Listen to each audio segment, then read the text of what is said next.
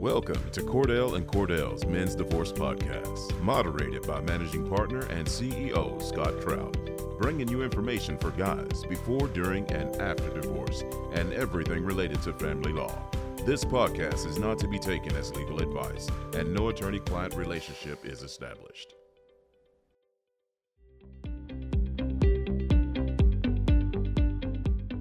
Hey, welcome back to the Cordell and Cordell Men's Divorce Podcast. As always, I'm Scott Trout, and I'm moderating again today. And keep in mind, if you haven't subscribed yet, go to Apple iTunes. We want you to be alerted every time this drops, twice every week, with issues for guys before, during, and after divorce, and every conceivable possible issue we're trying to cover for the past 20 months since COVID started way back in 2020. We want to bring a resource to guys for 15 minutes or less to just get you some talking points so you can take them to an attorney who practices exclusively in family law like we do, which always brings up the idea that this isn't legal advice. We, of course, want you to schedule a consultation, 866-DADS-LAW, or you can go to the web, cordell.com. We have offices around the country, including the United Kingdom, and it's always near you. We can do it virtually on the phone, just on a virtual like this, or in person, wherever you feel comfortable. All right, we're joined by Victoria over in Louisville, Kentucky. Welcome. Thanks, Scott. Thanks for having me. Hey, glad to join. We were talking off camera. The topic is a really good one. It's about, something that everybody can do a takeaway, and that is, and it really is a way to assist your attorney, but I think the key takeaway is to help save on attorney's fees, because the more you prepare to assist your attorney, obviously the less the attorney has to do and spend money, because no one wants to spend money. It's a ridiculously expensive proposition to go through family court. And so let's talk about it, and I think you're going to break it down in a really great way. And that is the same way the court would look at it, starting with organizing your evidence, gathering your documents. That's something hugely important to prepare your attorney, right? Absolutely. Yeah, and you put it perfectly. From the beginning, you want to think about how much time is it going to take to do this stuff? If I can save my attorney time, then I'm going to save money. Attorneys' products are time. It's just like Starbucks' coffee. Our products are time. And so pretty much every state, no matter where you are, is going to have some sort of template that you can look at and see, okay, how do they want me to organize things? How do they want me to present my case? And so when we start looking at what your case presents, you want to see, okay, like in Kentucky where I practice, for example, we start with property and we always start with real estate. So start gathering those documents first, your deed, your mortgage statement, title, all that sort of thing. And you just go down the list and, start pulling those documents. Go to your bank and get your bank statements. To the extent that you can do that, you're going to save a lot of time and a lot of money and avoid unnecessary, subpoenas and discovery for information that you could otherwise obtain yourself. Same thing goes for kids. States use best interest factors, and they're always kind of different. But think about gathering medical records. Keep calendars of when you've got the kids, if you've been separated for a while, records of doctor's appointments, logs for things that you've paid for, to the extent that you can, and put it all together. And that helps us out a lot and saves you a lot of money. Yeah. I mean, I think as you were talking about mortgage statements and deeds and all the things, I was thinking about a client who came in one time and I'd said, hey, why don't you start gathering this information for us? It'll be so helpful. And I remember he came in with a banker's box and it was crumpled up papers, not organized, thrown in there. And it was just a heaping pile mess. And I'm thinking, okay, great. But it's even more time that I have to spend to pull every single piece of paper, figure out where it is, what it is. I mean, in some respects, it may have been just easier to subpoena. And so I think it's got to be important to you to say to a client, hey, I want this, but do your best to organize it in a binder. And man, I've had that where I had a client that was so super organized. They Excel spreadsheet everything, their expenses, the mortgage, the payments, the taxes. And I'm thinking, you just saved thousands of dollars of my time. And I got to believe, you feel the same way. I definitely do. That's a great point. I've had everything from someone who did just exactly what you said, kept Excel spreadsheets of everything, organized it. And I've had someone come in literally with an empty shoebox full of papers that were crumpled up and had stains on them. And Yeah. the time that I spent going through the shoebox versus the organized binder, saved so much money and costs. Yeah. You can even throw it on a thumb drive. I've had clients do that. Here's all the documents, and they've done it like by folder, by month, by year. And I can kind of pick and choose what I think I need. It depends on the issues. You may have claims for separate property that, hey, this was mine, or I used an inheritance or, source of funds, or just all kinds of complex issues I can think of when it comes to property that you can do it. But organization, thumb drives, just our lives are much easier, and yours too for the client, when you can do that. And you know best where to look for these things. I think it's a great point. And moving on to kids though, I have always said, hey, a day in the life, keep a diary, give me photos, give me anything that you believe.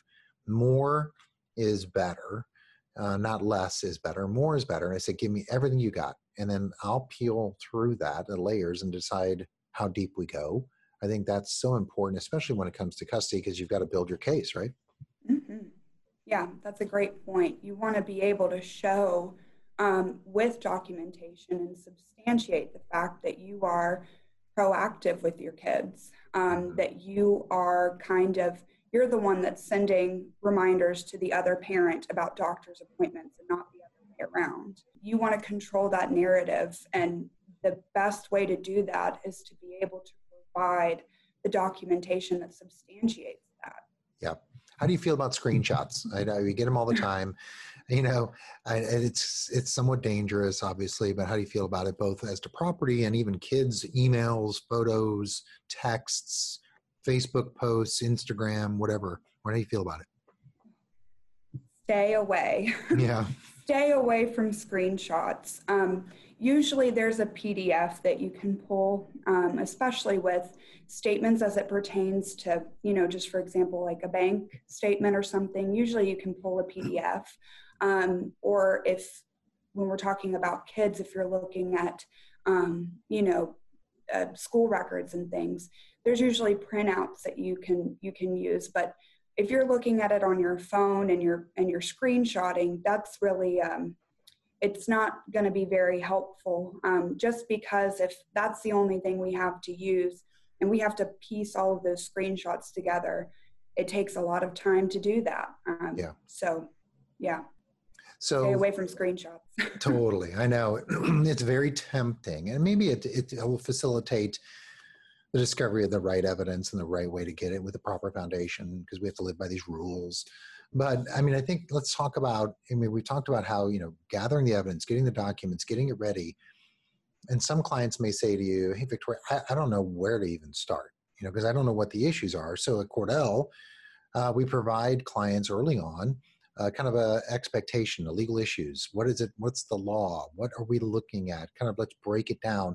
Maybe talk a little bit about what you can do early on in the case to kind of identify and set the stage for clients and what they really need to know and how the law apply to them. And then maybe that facilitates the ability for them to gather the evidence that they need.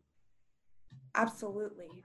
Great point. We send a legal issue summary I usually send them pretty early, just because states normally have some sort of mandatory disclosure rule. So in Kentucky, we have a certain amount of time before we have to exchange a disclosure statement. And when we were talking earlier about organizing your case, a lot of you are saying, I don't know what I'm supposed to be looking for. I don't know what's relevant to my case or what I need to bring to you. That legal issue summary is such a great resource and a great reference point as your case progresses, and you know exactly what is relevant to your case. Okay, what am I facing in this process as I move forward? What is relevant? What do they need? And so if you don't know that, you can't really do what we're talking about, organizing and pulling those records for your attorney. And so we facilitate that with that letter. Yeah, and I think I try to find parallels for clients, and so that they can understand, okay, the legal issues, what does it mean? So I say, you go to the doctor, and the doctor says, look, you need to lose some weight. Okay, how do I do that? Well, all right, let me give you a nutritional plan. Because if I didn't give you the nutritional plan, because you clearly couldn't get there or you didn't have the information to get to that ideal weight, or get your blood pressure down, get your cholesterol in check, a doctor is going to give you a plan, or they're going to send you somewhere that give you a step-by-step. And that's pretty much what this is. It's kind of an instruction manual on the beginning of the process and what we're going to do. And let's make sure we've identified all of your problems. Let's try to put together a plan to address all those problems. And I think that's the best way to describe the legal issue summary is, hey, here are the elements of custody. And here's, the 8. And here in Missouri, there's 8. And for example, a lot of times a client will say to me, I want my child to testify. I'll say, okay, the child's wishes as to which parent is number 8 on the list, which means at the very bottom. So let's just keep that in mind. Judges don't want to get to number 8. And I think that's kind of the way, as you suggest, you walk clients through. 1, to make them feel better about the process. 2, education is everything. And, if I get diagnosed with cancer, I'm going to Google, wherever I'm going to WebMD. I want to find out what's going on. What do I do? That's what we're trying to do with this legal issue summaries: educate, inform, prepare, and ultimately bring as much calm to the situation as you can, because it's a very stressful moment. Yeah, absolutely. I think that one of the really daunting things about the process is just how involved it is, and important to keep in mind that especially for those that like to hold their cards close to the vest and that are, private people, your life becomes an open book before the court. And so it's important to keep that in mind as you move forward. Like you said before, more is more. Give us the opportunity to pick and choose what we need from the get-go, and you'll set yourself up for success. Yep, agreed. It is one of those things where as you just, if you have a lawyer, you're listening to this podcast and you think, I've never heard of this. I've not seen this from my lawyer. It's something you need to demand. You want information. You want this summary. You want to know that your attorney is on the same page with you about what you're pursuing, what the law says. And it puts together a strategy. No one's really properly gone to war without planning. I mean, not that every divorce is war, but it's the closest thing, again, parallels, trying to kind of break this down into simple terms. So Victoria, thanks for bringing this information, great preparation stuff and ideas that guys can use in their case, whether it's before, during, or after divorce. So thanks for joining. Thank you, Scott. So just like this, every week, twice a week, you want to tune in and listen to the podcast. And then coming up in October, we have a virtual town hall. If you don't know what that is, you want to go to CordellCordell.com and find out more information about it, where you can log on, ask questions live of a panel of Cordell and Cordell attorneys and get answers right then and right there on topics or any topic that's affecting you, not legal advice. Again, it's a discussion. It's free, but you have to register. And it's always on a topic of importance. Last month or this month, it was on My Wife's Left Me, Now What?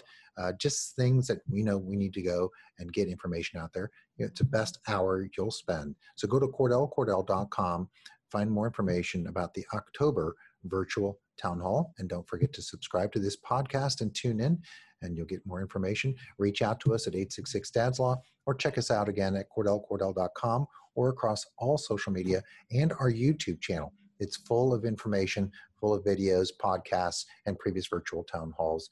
You'll get all the information you need right on the YouTube channel. So until next time, have a great week.